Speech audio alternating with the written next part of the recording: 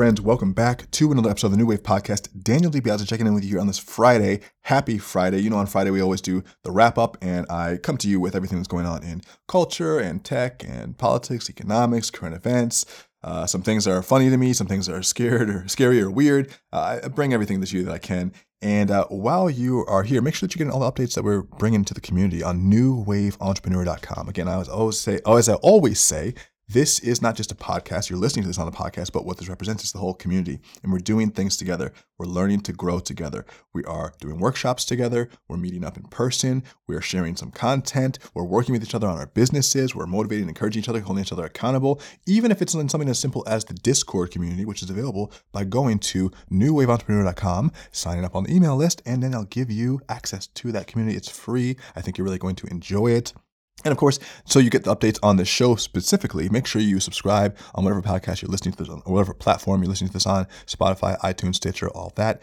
And leave a comment, leave a review. It helps us to get better guests, better show notes, better show ratings, better quality of content we're putting out for you. So thank you so much in advance. And let's jump into today's news.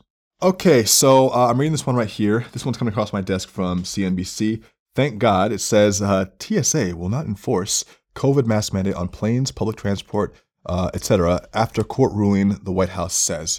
And it says here, a Florida judge has ruled that the CDC has overstepped its authority when it issued a mandate for public transportation, and that the CDC mandate for masks on planes and in public transit will no longer be in effect, although they still do recommend wearing them. This is also something that always kind of confused me a little bit, because there's a CDC mandate, but the CDC itself isn't a government organization and a mandate isn't a law.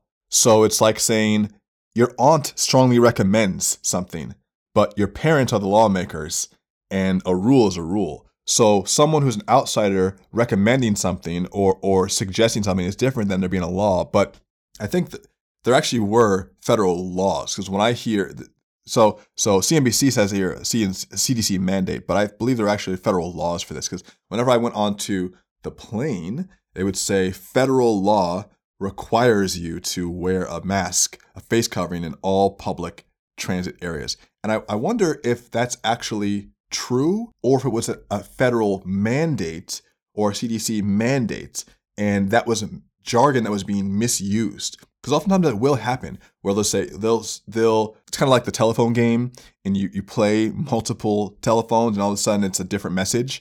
I wonder if that was the case, because I'm also hearing from some people that the mandates aren't actually legally enforceable because they're not laws. They never made it into law. And so these are, so I'm just wondering how that works. Anyway, the CDC is repealing this apparently. And I've noticed this too. I've been riding Uber for the past couple of weeks. I'll share that story with you later, but the masks aren't happening there anymore. I just came in from a few different trips.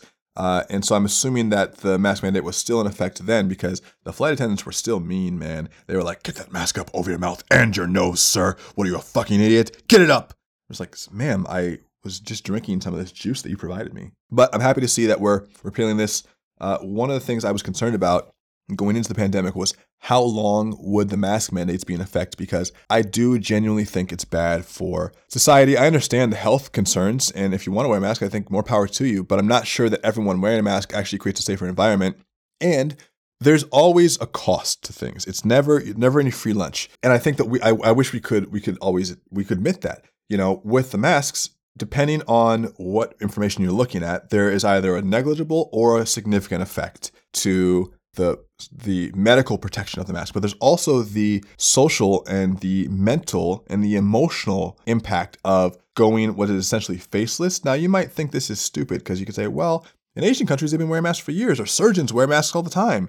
But I think that you'll see, especially if you work with kids, and I work with kids every week, I teach kids class, and them wearing masks is not the best for communication, because there's a lot that's missed in nonverbal cues, which we know is like 80% or more of communication. So you lose a lot in that mask situation. And it doesn't feel good. Like, there's also something to be said for just like wanting to feel comfortable in your own skin and wanting to not always have this thing strapped on your face. And then when you compare that with when you combine that with being locked down for a certain amount of time, and you combine that with some other factors, it's like, yeah, the mask had to go, man. So I'm over it. I'm happy that it's ending. One thing I'll say is that I don't always think it's a bad thing to have them. And I sometimes riding on the plane, I would use the bathroom. Like, I'm glad I have a mask on right now. This place is gross, dude. Like, happy to have a mask on. So I don't even think having a mask in an airport is a bad situation for you to be able to put on and take off when you want to. It's more like I don't want to feel like an outcast for wearing a mask at the grocery store, or, you know, and a lot of the public mask mandates have come down. But for a while, especially where I am in Oregon, it was just very much like you're a pariah if you walk in there with no mask. So I'm glad to see that that's fading. I hope that it stays fading. Although another thing I will note, just moving on before we move on from this, is that I think it's created a pattern where we'll more easily accept other types of restrictions in the future, because we were able for 2 years to say, you have to do this, otherwise you can't ride with us, otherwise you can't sit with us at this table. You know, I think that we've just seen the beginnings of what is a system of control similar to what happened with 9/11. And it's like, look, they're not going to restrict plane flight after 9/11, but what will happen is they will permanently change the way that security happens in airports.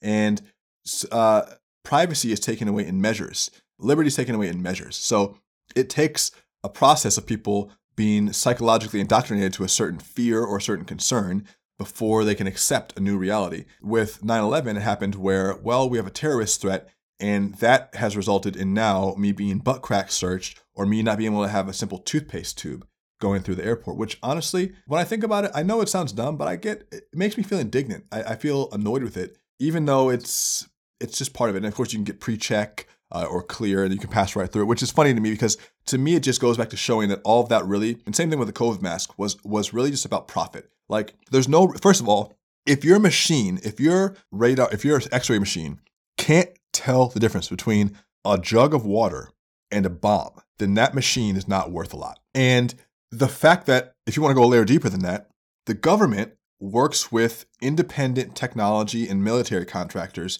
to create these forever contracts where they perpetually pass money in between them. This is the reason why we were spending, this is not a typo, and I know I'm going way off the mask mandate here, then we'll come back to it, but this is why we spent $300 million per day.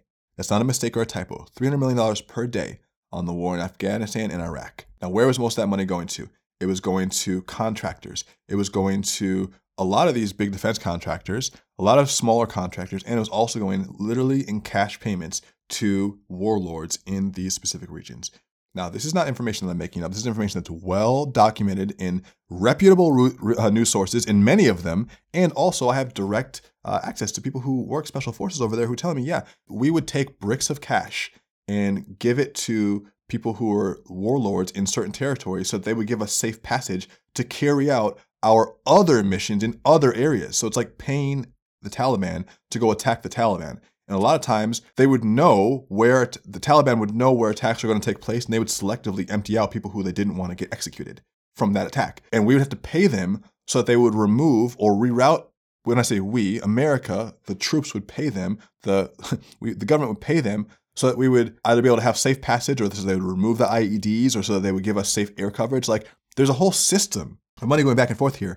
And a lot of this comes down to like these government contracts, and certainly at the airports, it's part of that. When I see these big X-ray scanning machines, I'm like, oh, I paid for that with my tax dollars, and it can't even supposedly detect. And why every time? Why, when I wear a hoodie, they say, let me check your arm, sir. Let me check. Oh, do you have something in your neck, sir? No, I don't have anything in my neck. I didn't put a bomb in my neck. And it's like, and when you look at you have these like sophisticated machines, and you look at it, there's like a stick figure on there. And it's like, and it's so non-specific. Oh, you have a yellow-orange square somewhere in your upper torso, sir. Let me feel it. Like, that's what our technology is buying. We're putting people like, Elon Musk is like working on Neuralink, which is linking the brain to a human computer. We're doing quantum computing, and yet you can't tell if I actually have a bomb or a toothpaste, and we pay for that. And then they're feeling in your junk, and so that's just an inconvenience. But I think more than anything, that's come as something that's like sunk cost of us having already invested so much emotional energy in security from terrorism, that now we're not going to reverse those systems, even though I don't think they actually really help anybody, really, when it comes down to it. When we catch terrorists, I'm sure there are things that happen that go down in the airports that we don't know about, and the public would be, surprised to know. But I think generally speaking, these are the touch points where we're catching terrorists. Okay, and a terrorist would be much smarter than to get their samurai sword caught up in the carry-on baggage, going onto the plane. First of all, they have plastic explosives. They have things that are decoys. Like, there's all these different ways. And I've gone through security by accident before with things I wasn't supposed to have. So I know you can. And not only that, but on the other side of security directly, you can buy water. And I know that they just want me to pour it out.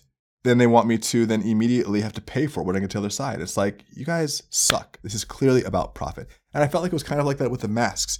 It's like when those masks came into effect, how much industry was created from all the PPE gear you had to have. Sanitizer, masks, different types of, gloves, all these different things. I went to the airport, they have like PPE vending kits now.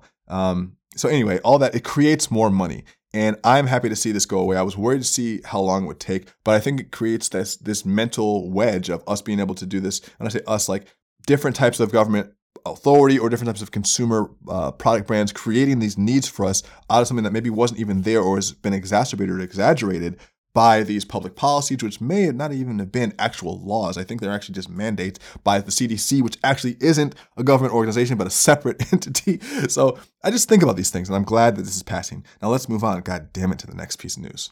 Now, this is what I'm reading right now about Elon Musk, according to Business Insider. According to Business Insider, Elon Musk, the world's richest person, doesn't own a home right now and rotates around friends' spare rooms. That's very interesting. Now, this is something I've been hearing about recently because I heard that there was maybe some problems with him and his living girlfriend / partner / alien Grimes, who he has one child with. They're now having a second child, and the kid's name is like AEX523, which is like the name of their favorite model of stealth fighter, which I suppose is going to be really hard on teachers. But then I can't see their kid being in public school gym class, And what I was hearing was that I don't know if this is not true because this is a new article of Business Insider, but at one point he had built a small house on the Tesla factory property, which would be I know SpaceX is in Torrance. I guess Tesla is now in Austin, but he built a small house there, like a cheap house, like a $50,000,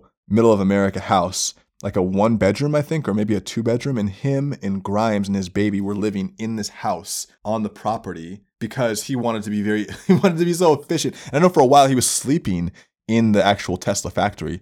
And again, I'm like, now I'm telling you hearsay. But what was being said was that she's like, we can't live like this. You're the richest person in the world and we're living poor, which is, I'm sure, part of the reason why they're having issues, which to me, it could be fake, but it sounds potentially true because that just sounds like something he would do. According to Business Insider, says Musk was responding to a comment about how many people criticize billionaires for their wealth. Quote, I don't even own a place right now. I'm literally staying at friends' places. Elon Musk said in an interview with Chris Anderson, head of a conference organizers for TED, if I travel to the Bay Area, which is where most of Tesla's engineering is, I basically rotate through friends' spare bedrooms. Musk, who has an estimated net worth of $251 billion, according to Bloomberg, was responding to Anderson's comment that many are offended with the concept of billionaires given global disparities in wealth. U.S. lawmakers such as Senator Elizabeth Warren has also criticized mega billionaires like Musk for their comparatively low tax bills. Quote, for sure, it would be very problematic if I was spending billions of dollars a year in personal consumption, but that's not the case, Musk told Anderson, adding that he doesn't own a yacht or really take vacations, though he famously does have a personal jet. Okay. This is interesting because Musk is certainly an example of, and we talked about him last week or a few weeks ago with his Tesla acquisition, or at least a part of it. Musk is an interesting character because he's now the richest person in the world. He's worth $250 billion, which seems overinflated because I just can't see how the price of Tesla can be that high, and I think even he would agree. And I don't know if there's a way where, with his level of wealth, you're going to stop people from hating on him. He's the richest person in the world. That's the number one spot to hate on.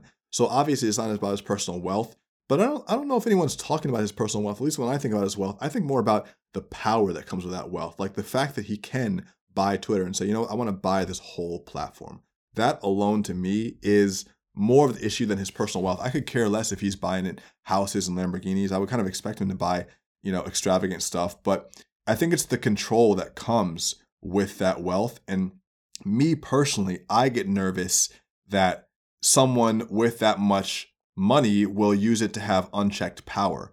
And especially when I see Musk and when I see Bezos and Branson now reaching into space and creating these satellite programs, for instance, like Starlink. These are low orbit satellites that float low in the atmosphere and can create potentially radioactive pollution, or at least just physical pollution, even on in our atmosphere. When I was in Santa Monica living there, they had these things called Lime or Bird, which are these scooters, and you can ride these scooters everywhere. I don't know if they're in Portland, but they're all over the cities. And there was a huge boom for like 3 or 4 years in LA where they were everywhere. And they created so much waste, man. Like, they would be in the ocean. We'd see them on the beach. We'd see them in public dumpsters. We'd see them on the sidewalks. We'd see them, by doorsteps. And like, people just trash them, leave them. Homeless people would shit on them. They'd be in the ocean creating electronic trash. It's like, you put these things out here, and humans are naturally messy, and this is electronic waste that doesn't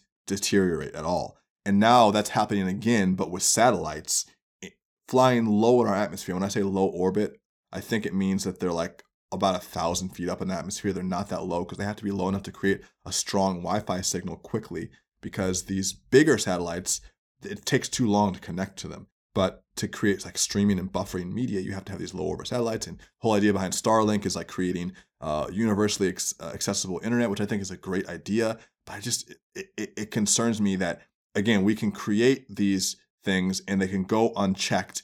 And on the one hand, you can say, well, SpaceX is actually doing things that NASA couldn't do. So SpaceX in private space flight and space technology is actually doing better than government could. So it's a good thing. And that is a fair and valid point. But where's the power stop? So I don't know. The fact that Elon Musk doesn't have a house right now, that doesn't really mean anything. Like, a billionaire saying, I don't own a house, it's about the capability to own whatever house you want. It's not saying, oh, I don't even have a Rolex. Like, sir, that's not even the point. It's your power and your reach. I don't think anybody cares really how you spend your money personally. Yes, people will bitch about the fact that billionaires have yachts and planes, but I don't know. So that's kind of my thoughts on it. But Elon's also an interesting character too, because I personally support his projects with my dollar. So I'll like invest in Tesla, and I have a Tesla, and I'll be a fanboy of it in that way. But then I look at his actual, I think he has a strong ethos in terms of like what he wants for the world. And I generally believe him, but I don't want to idolize anybody too much. So I don't want to be too much in anyone's cult, because never, your idols will always disappoint you. So never be too much into one person's cult, drink too much of one person's Kool-Aid. And I think that you can also be blind to your own ambition if you're really, really ambitious, which obviously he is. And there's also then just the argument that he's an alien, and that he's not actually a human. He's operating from, he's sent here to help humanity in some way, and he's like the next piece of evolution to get us to that next phase. The amount of work that he's doing in such a short time frame of his life is pretty incredible. He's running Tesla, SpaceX, Solar City, Neuralink, The Boring Company. Now he wants to own Twitter. It's like, wow, So I don't know. It also goes to show you too that there's no amount of achievement that can really make you happy. I don't know what his internal state's like. Maybe he's just like very sterile. It's like a sterile internal environment, like an operating office, or maybe there's a lot going on there, like a Pablo Picasso, I would assume. But I would just assume that like people at that level can't be satisfied, because look at Bezos. It's like, when is more enough? Like, you can say, oh, I'm doing this for humanity, but can you really be doing it for humanity when you're that more? Because like, if you look at some really ascended masters, you look at like Jesus or Buddha or Muhammad, like, you don't have to be like them, but they were able to show that like everything you need is within you. It's in here. Everything you need is already internal. All the technology we need is already internal. We don't actually need more, So it's clear that those guys have a life mission to carry out this task, but it also just makes you think, how could it not be from completely ego-driven obsession with like results? Because, it might be better. Like, the world might be better if we didn't have so much pushing for technology. Like, more technology doesn't always mean better. I don't think the evolution of human consciousness has to be in lockstep with the evolution of technology. Like, just because quantum computing becomes a thing, it doesn't mean humans are going to be better for it. It doesn't mean we're going to evolve as a species. Because we don't know how to not do something. When we can do it, we do it. If we have a vaccine, we're going to try to make it. Like, we even saw that with COVID. Like, we know now, or at least there's strong evidence, I know we're going back to COVID, that there was gain of function research. Gain of function research basically is trying to create super viruses to see how we can neutralize them in a controlled environment. Gain of function means the ability to like really excel in the human environment and be able to create these like really dangerous pathogens, and how do we neutralize those? And from what I read, we were testing those concepts in Wuhan, and obviously something happened in Wuhan. So there was some sort of leak or mistake or mutation, something happened, and it created this coronavirus thing. You know, again, do your own looking into that, but like that has been something that's been widely reported on, not just by fringe outlets, but by the Congress. Congress had hearings on whether or not there was gain of function, and not everyone in Congress was in agreement. So look into it. And the question is like, when is well enough good enough? When can we just leave it alone? Do we always have to be progressing with technology to feel like we're evolving as a society? I don't think we do. I think that we should focus less on, because we're so smart, but we're not always very wise. We're smart but dumb. And I think that sometimes we should focus on developing our EQ over our IQ. Humans are constantly working on IQ, trying to get smarter, trying to develop new technologies, but it seems like we're getting dumber emotionally. Like we're doing things to each other that are affecting the environment, for instance, and we are the environment. It's like a tree lighting itself on fire. We're growing from the ground. You listening to this because you're listening to this on a podcast think, oh, I'm separate from the environment because I'm listening and I'm conscious and I'm not a leaf. I'm obviously not a leaf because I can look at a leaf. But dude, you are that. You are physically connected to the world because you're made of the same elements. And if you think about it all the way back, just like those Russian nesting dolls where there's like a doll inside a doll inside a doll inside a doll, that's you inside your mom, inside everyone else until the beginning of the earth. So you are the earth, you are the elements, you are the environment. You're just a perspective of consciousness recognizing itself. You're a perspective of the universal consciousness recognizing itself. And that's why sometimes you feel separate from the universe, but you are the universe. And if you recognize that, it would be harder for you to like pollute the universe, for instance, or pollute other people's minds. And we're doing that, I think, too much. And our intelligence isn't stopping us from doing that. But the fact that we don't have enough wisdom is, and maybe if we could focus on EQ, which is emotional intelligence, over IQ, we would get further along in our evolution than we would if we only focus on technology, which I think technology ultimately will come to a point that might kill us. We might invent something so good that it kills us. Even if you look at the atomic bomb, it's an amazement. I'm in amazement that we haven't blown ourselves up yet. Not even going to go down this rabbit hole, but it's crazy that America is the only country to have ever used that technology, knowing what we know now, knowing what it can do. And the fact that we have the audacity to police other people for potentially having it or using it, when we're the only nation in the history of humanity that's used that technology. It's atrocious what we did to Japanese civilians with an attack. Can you imagine them dropping an A-bomb over Portland? Can you imagine Japan, because of some shit that Biden is doing, drops an A-bomb over Portland? That would be devastating. And we liquefy people. We turn ordinary citizens to dust, and we use that technology. And we have better technology than that now. Do you know that the U.S. consistently uses the Marshall Islands as testing grounds for atomic waste? And that what we've done in the ocean, which is in the Pacific, is we've created what's called a radioactive coffin, a casket of radioactive waste that we've buried down there for decades and is now slowly leaking because we haven't actually done the adequate repairs on it. It's leaking radioactive fluid. Now, the Marshall Islands are U.S. territory, like Puerto Rico. Okay, these are U.S. citizens. And this radioactive casket, this tomb, is leaking toxic wasteful materials, which is causing all the plant life and animal life to die in that area, and also causing birth defects even now in citizens of the Marshall Islands, who are citizens of the U.S.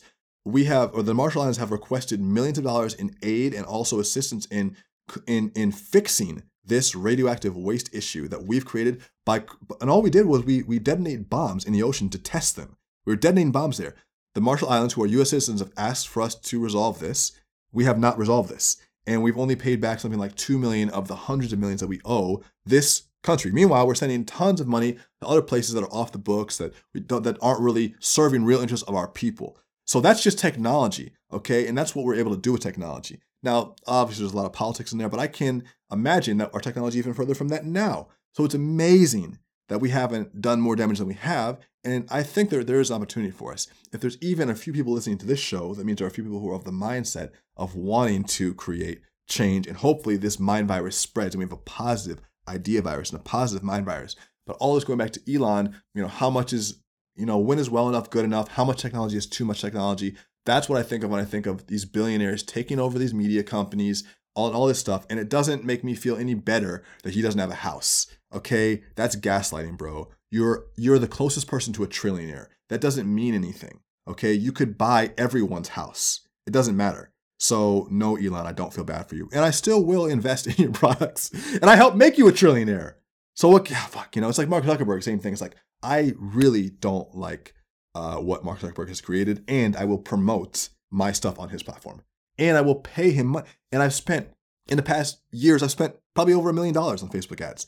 And I've spent my own money investing into Facebook stock and my own time on the platform. So much time. Time is the biggest investment that I've made on the platform, on Instagram and on Facebook and on WhatsApp and all those platforms.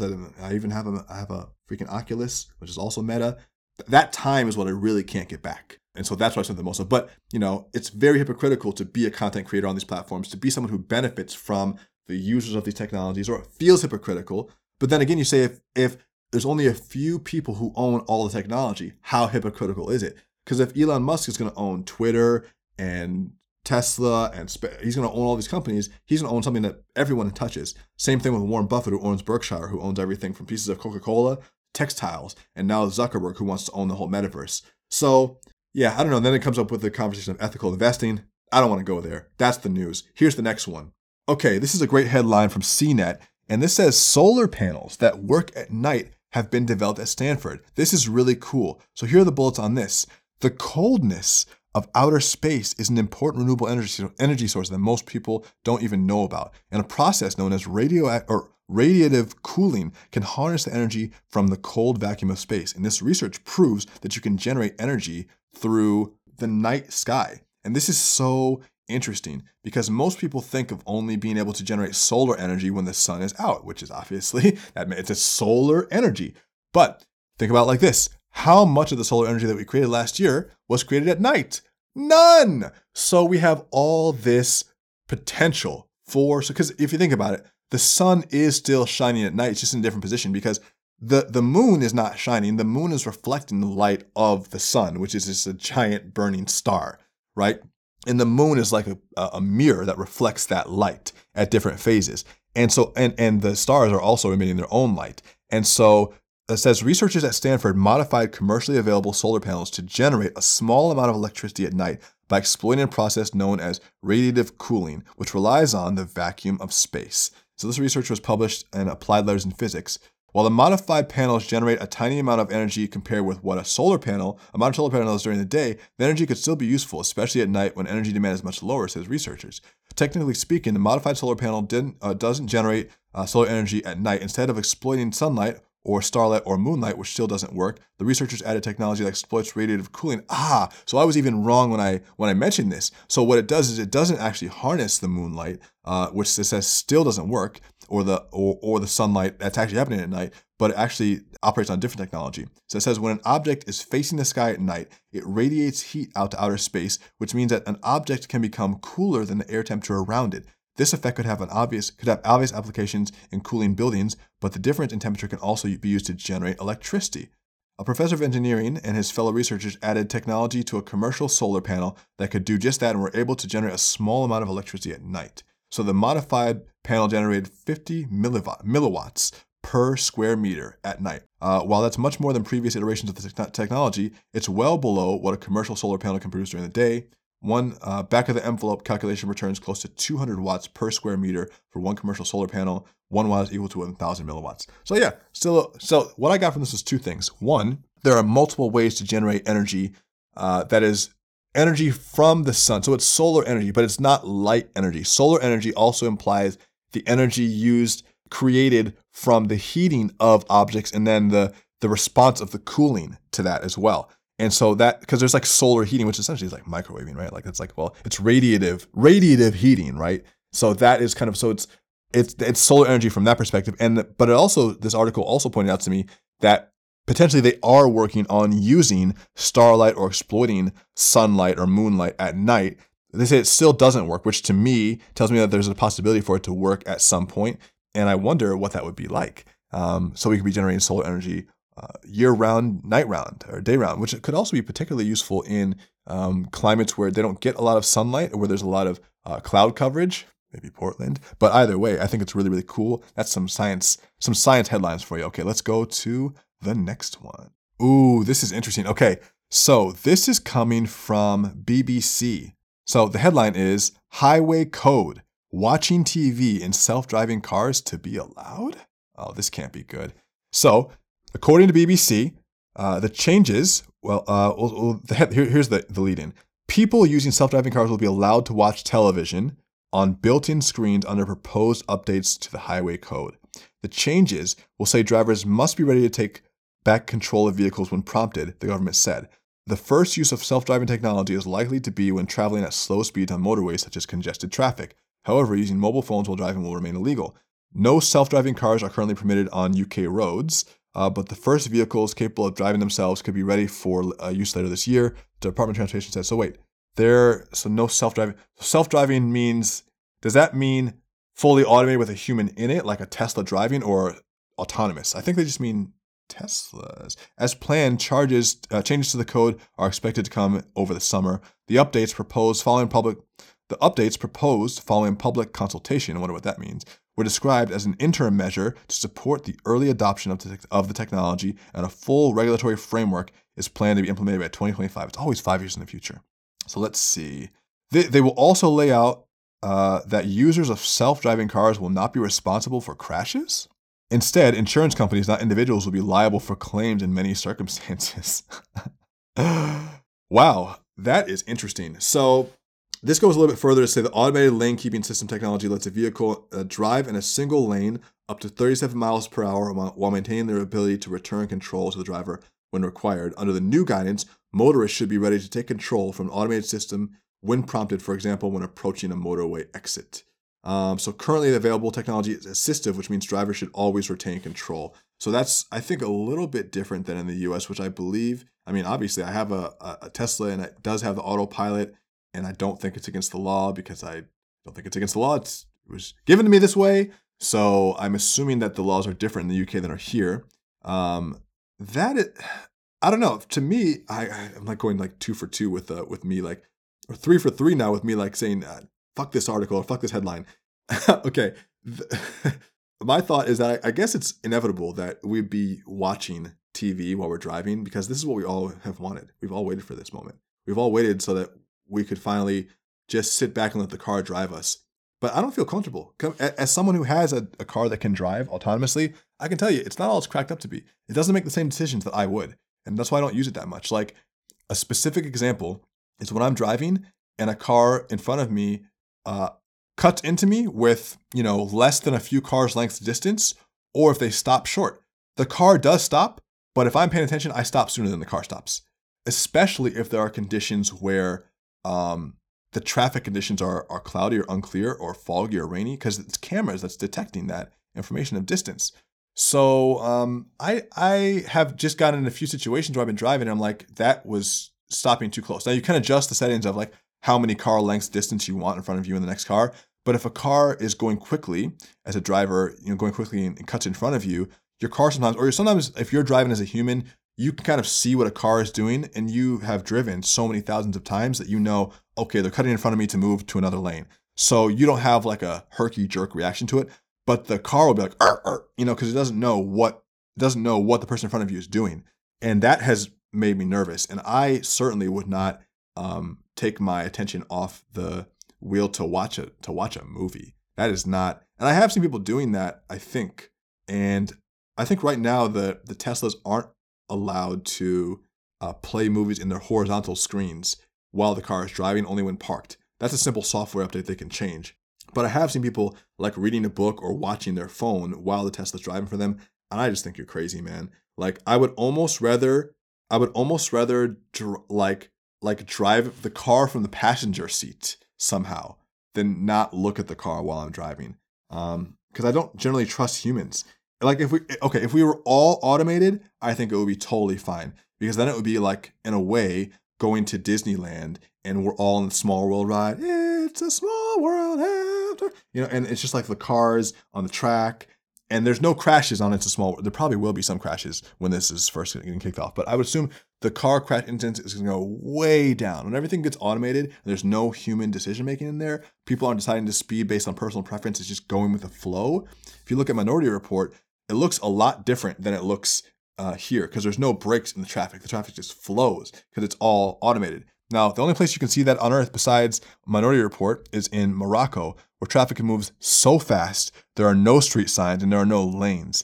But that's a different type of technology, and that's ancient technology, and I don't know how to use it. I was freaking out trying to just cross the street in Morocco. But either way, I won't be putting my car in full autopilot to watch movies, and I would not recommend you do the same. And I understand why they are regulating that, and it's probably a good I think it's a good idea from the perspective of not giving tickets to people who are looking at the screen while they're driving, because it's pretty hard to not look at some screen while you're driving. Now, yeah, I've been ticketed for that while I've been here, so I have a soft spot for it. But I think generally speaking, like, you should definitely, well, I don't know. I guess if I were the city planner, I would probably, or if I were the police or the people trying to change the laws, I would see what has the biggest impact. You know, probably they're doing it because it actually stops people from looking at their phone, but maybe not, because I know I've gotten a ticket for looking at my phone, and I still will look at it while I'm driving, because it's really hard to not operate with your phone in life. You should be more conscious that when you're driving, it's not good to look at it, and I generally keep it down, especially if I'm like fumbling for a song or whatever, because I'm not trying to get in a car crash. I'm trying to change a song. That's just not worth it to me. I usually make those changes at stoplights, and then I have also the screen on there, which can do some of its own work. I just don't always need to be on the phone, so I don't think you should get tickets for that, because it's such an important part of people's day looking at that screen, and it's going to be pretty easy for most people to fall into that trap. But I'm not sure if I would encourage the autopilot in the movie thing. I don't know. We'll see how it goes. We'll look at the traffic in the UK and we'll see what happens in the US. That's the news in Tesla automation. Well, I guess it wouldn't be Tesla. I guess it would just be automated cars and law in the UK. Okay, next little bit as we wrap up this Friday wrap up. So I want to talk about two more things. The first is, I'm getting this from CBS News. Here's the headline. Netflix stock plunges 25% after streaming service loses 200K subscribers. Wait, what? Okay, this is new. Now, I was fairly certain from my just last looking into this only about a year ago that Netflix was still really crushing. Although I do know there's probably some sort of wiggle or backlash, not backlash, but some sort of like maybe a rebound effect is a good word, a rebound from the pandemic. But I personally see Netflix as something that you're just going to continue to pay for, like a public utility. It's like water. You would need to have it. But let's see what this says. Netflix shares slide as it loses 200,000 subscribers. Netflix shares are sinking sharply after the streaming service suffered its first subscriber loss in more than a decade. Yeah, that's what I thought. The company's customer base fell by 200,000 subscribers during the January to March period. The company disclosed Tuesday in releasing its latest earnings report. Netflix stock price plummeted more than 37% to $219.50 in early trading on Wednesday as investors fretted about the company's slowing growth and mounting competition. UBS analysts downgraded their rating of Netflix stock from buy to neutral, citing fierce competition in streaming. Let's see, I'm getting pop-ups now. In streaming, economic headwinds, and market saturation. I mean, okay, let's see. The decline in subscribers is the first since Netflix became available throughout much of the world outside of China 6 years ago. The drop this year stemmed part from Netflix's decision to withdraw from Russia to protest its war against Ukraine, resulting in a loss of 700,000 subscribers. So that's okay. So even so, Netflix acknowledges problems are deep-rooted by predicting the loss of another 2 million subscribers April to June. Wow.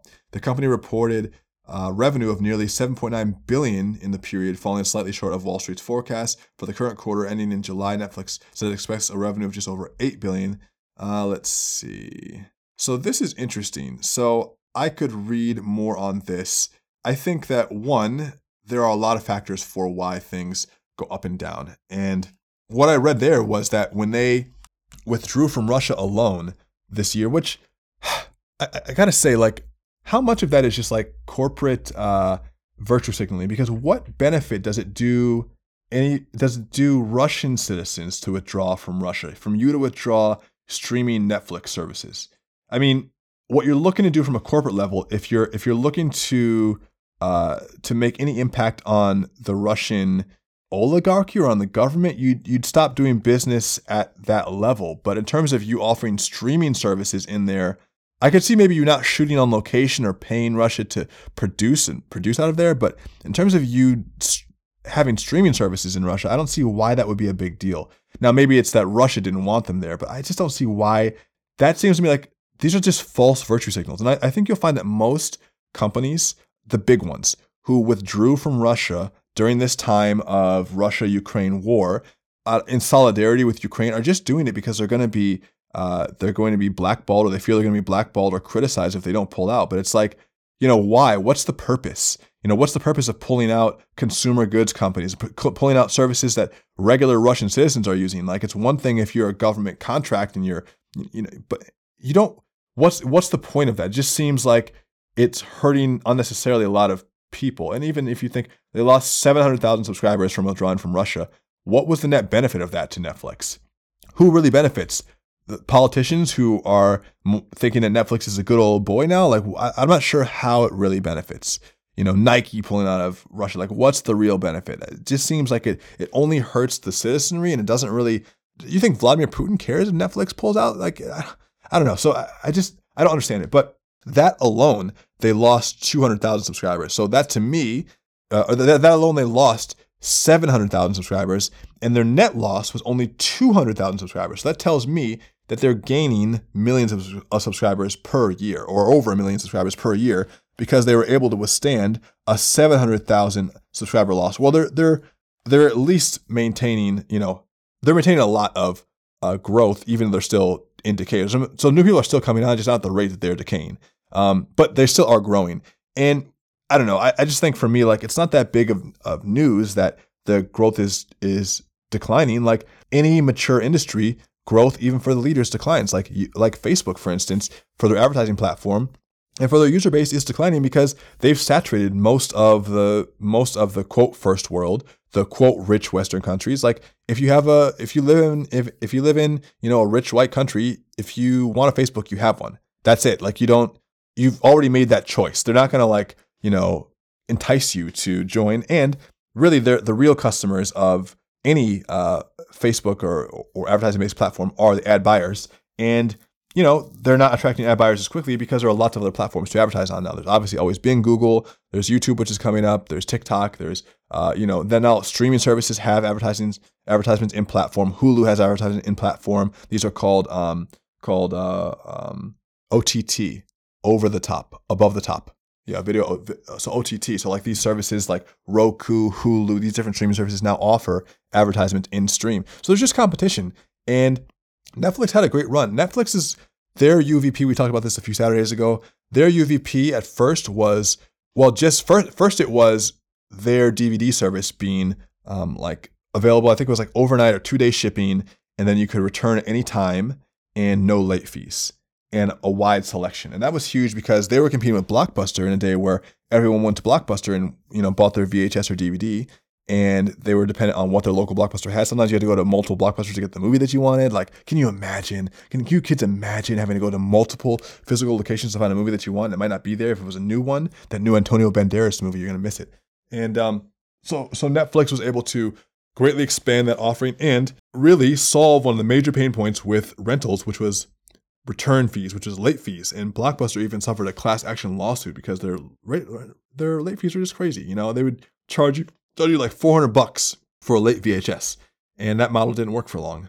Or it actually did work for a while, but then it didn't. And so Netflix's UVP, which is their unique value proposition, was first that. And then they moved to streaming. And then the real UVP became original content. They were the first platform to make original shows streaming on only their network. And they took great risk to do that because they put a lot of time and money into those. And their first was, I believe, Orange is the New Black, or it could have been House of Cards.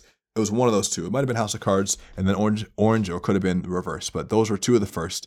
And those really created a new lane for other networks to say, oh, we don't have to depend on these other Hollywood establishments to give us our content. We can make our own. So so Amazon, which was already a burgeoning digital company, they had already been huge in e-commerce at that point, but they were now becoming even bigger on their digital side, which most people don't know. But Amazon's cloud services business is bigger than all of their physical product stuff. Amazon is hosting most of the data for most of all of the important stuff in the world. In fact, for a while, I'm sure this isn't the case anymore, but Amazon was actually the video host of Netflix. So Netflix was running on Amazon. Amazon Cloud Services, Amazon Web3, Amazon Streaming Services powers the majority, or I don't know if it's actually the majority, but a large part of the streaming services that are going on in the big platforms in the world, and they host a lot of the websites that are up and running in the world right now, and they make more money from cloud services than anything else. So Bezos was very smart in creating that. But either way, Netflix and Amazon and then Hulu came, and then as the years progressed, they got more and more competitive, and existing cable players like HBO, who already had the reputation, decided to make their foray into it, HBO Max, and then different studios split off, and you had like Paramount Plus, which was like CBS All Access before that, and you had the Peacock Network and all these different networks. And I think streaming is really just coming to a point where you have all these big networks, and eventually it's going to start coalescing again. So it's like we had this cable thing where it was like, oh, you got to pay all this money for cable. It's so expensive. We just want to go a la carte. I only want to pay for Netflix. It's only $7 a month. But then they started creating all these different streaming networks, and all the streaming networks started buying rights to different types of content. So you got to get all the streaming networks to get access to all this content. And that's why Netflix used to be on Hulu, and Hulu paid $100 million Seinfeld used to be on Hulu, and Hulu paid $100 million to get the Seinfeld rights for like 5 to 7 years. And that ran out, and Netflix just bought those probably at like 3 to 5 times that price. I'd be curious to see what that is, what the acquisition price was. I'm sure it was for $100 million or more.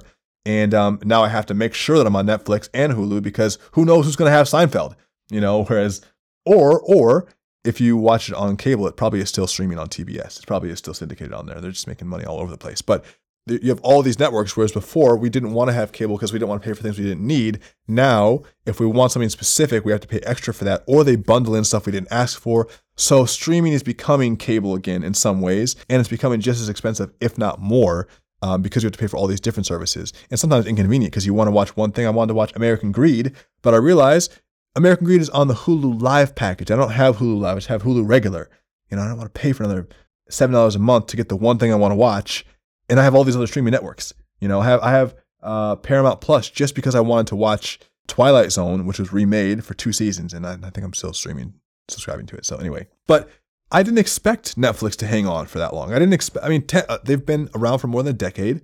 20 years, I think, almost. I didn't expect them to constantly be growing every year. That's another thing too, like with entrepreneurship. It's kind of like sick in a way. Like capitalism is kind of sick if you think about it. Like there's a natural growth and decay cycle with everything. So obviously the only goal in a business is to constantly grow, but like they always have these things like Netflix has been growing for 2 decades and in this one quarter they slipped. Oh no, it's like, bitch. Like we put up numbers every year for 2 decades. It's still a highly valuable stock. It's still the number one probably app in the whole world. And people are going to complain and they're going to downgrade its stock from buy to neutral. It's like, that makes no sense. It makes literally no sense. So yeah, I just think it's interesting how the mindset of capitalism is so neurotic. Like the mindset of capitalism is always like, oh my God, if it's not ticking up, it's not working. We have to keep going. Have to keep growing. You slipped 200,000 subscribers. They have millions and millions of subscribers. Now, obviously, if you're not growing, you're dying in business. That's a very common thing. But I don't know. I just definitely wouldn't lose faith in Netflix. Like whoever is unsubscribing to them, I think is mostly just because of market conditions, because no one who actually there's no way I would ever consider unsubscribing because there might be something I want to watch. What if I want to watch it? I would just have to resubscribe to it. What you might have is people who are on their family's accounts who just stop paying for it, because Netflix did raise the price a few times over the past couple of years, and I still don't mind. I don't even know. Here's the thing. I don't even know how much I pay for Netflix. I think it's like $10 or $15 a month, and they could charge probably me up to $50 per month, and I would be okay with it. Because think about how much use you get from it. Think about how much value you get from it. You get all the stuff that you're not going to get in theaters. You probably watch it multiple times per week. And I read a lot of books and I do a lot of stuff that's not looking at the screen. So, but I still spend a lot of time watching TV. Like I do spend a lot of time watching movies. And that's why sometimes I just get so sick of the woke movement. It's like, oh man, you don't want to spend your mind on that trash, man. Like it's so bad for your mental programming. It's like, dude, that is entertainment and it's fun and it's creative. And yeah, I will, sometimes now if I watch a series and I'm really binging it, I do feel bad afterwards because it's too much. It's like eating a really good cake, but like it's too much cake. You eat you don't want to eat so much sugar. And after a weekend, like sometimes I'll spend a whole Saturday binging a show, like what did I binge? I've been binging Last Kingdom, and it's like this medieval show similar to Outlander. It's not even like there's not too much magic in it. It's mostly just killing, but it's kind of like Game of Thrones, but less magic. But like there are so many seasons of it. There's like 5 to 8 seasons, and all the seasons have like 12 episodes. And once you start liking one of those series, and this is on Netflix, by the way, Last Kingdom, I think it's a Netflix original. And when you see that there are like 5, 6, 7 seasons, and all the seasons have 10 episodes, you're like, oh fuck, like I like this, and I have no restrictions. Like my mom can't tell me I can't watch this. It's my own job. I make my own hours. Like unless I have self-control, I'm gonna go in on this. And so some Saturdays, man, I'll just sit down and I'll say, you know what, fuck my life today. Like I don't care. I'm gonna watch this. No one can stop me, and I'll be productive tomorrow. And I'll go in and I'll watch. It's amazing how much television you can watch, even just passively. Because I'll be doing stuff on the couch that day, but dude, literally, I will sometimes watch like 6 to 8 episodes, which would be like 6 to 8 hours, sometimes 8 hours or more. So I'm just watching and doing stuff. But I realize, man, I watched 8 episodes today. Because there are times where I'll get onto a new show, a new series, and the first season is 8 episodes, and I'll start it in the morning, and it'll be like mid-afternoon, and I'm like, how is this season over? How have I watched a whole season and it's like late lunchtime right now, or like early dinner? And then I'm like, oh fuck, that must mean I ate 8 hours, or that must mean I watched 8 hours. I ate 8 hours, yeah, 8 hours of TV, and it does feel like you kind of feel fat and bloated afterwards. Like, oh fuck. So usually the next day I will like physically fast, and I will TV fast, and I'll do like a mental detox. But I actually kind of like binging and then stopping more than watching a little bit every day. And then sometimes I'll use it as a different like tool. Sometimes I'll just come home and I will watch it with my wife and watch some TV. And like, you know, again, I have so many friends who are so far out on the like this personal development and the wellness spectrum. Like, oh, I don't watch any TV before bed. I always wear the blue light blocking glasses, which I wear them too, you know. And I always do this, like my sleep routine, and I'm into a sleep routine as well. But sometimes, man, I just like to watch some TV before bed like a normal American human. And it's good to watch a comedy before bed too, because it like loosens it up, it lightens it up. I like to watch something where it has a predictable good ending, and it's just like lighthearted. You know, right now we're watching Abbott Elementary, which is again another Netflix original, and it kind of is shot in the same way as Modern Family, but it's just a Philadelphia elementary school set. So, and also as a creative, I look at things from a production perspective. So I'm always looking at how they're shooting things. If it's comedy, I'm looking at the timing. I'm getting something from it too. I am watching it as a consumer, but I'm also looking at it from a production standpoint. And my wife's like always like, stop talking about the writing on this, or like, you know, she's like you're always looking at the details. And I'm like, yeah. She's like, you know, enjoy it. I'm like, yeah, I am enjoying it. But same thing is like when you do a lot of writing as well, you can't read something without thinking about how it's written and how you can emulate or not emulate that. So I always think about it from both angles. But Netflix is not going anywhere. I would still say Netflix is a bet. Now, don't invest in it based on my advice. Obviously, I'm not as good as the BBD or the USB or the whatever that bureau was that downgraded them. But humans are dumb. Capitalism is insane. And, you know, watch your TV and eat your fucking greens. So that's it. Much love, guys. Hope you enjoyed this Saturday episode of the podcast. If you really do enjoy it, make sure you leave a comment and a review, because that will let me know that you love me and it'll help us get even better shows going for you. And of course, go to newwaveentrepreneur.com where we have all the latest on this community, because again, this podcast is just the podcast. The community is on New Wave Entrepreneur. Get on the email list there, join the Discord, and get in there with us, talk to us, join us at these live events, join us when we do these workshops in person and online. Get some power packs. Power packs are on there as well. Those are your self-development bundles for you to get moving and get your life going in the right direction. That's it, my friends. The water is warm. The tide is rising. Everyone jump on in and surf this new wave. I hope you enjoyed this Friday episode, because I am out of here.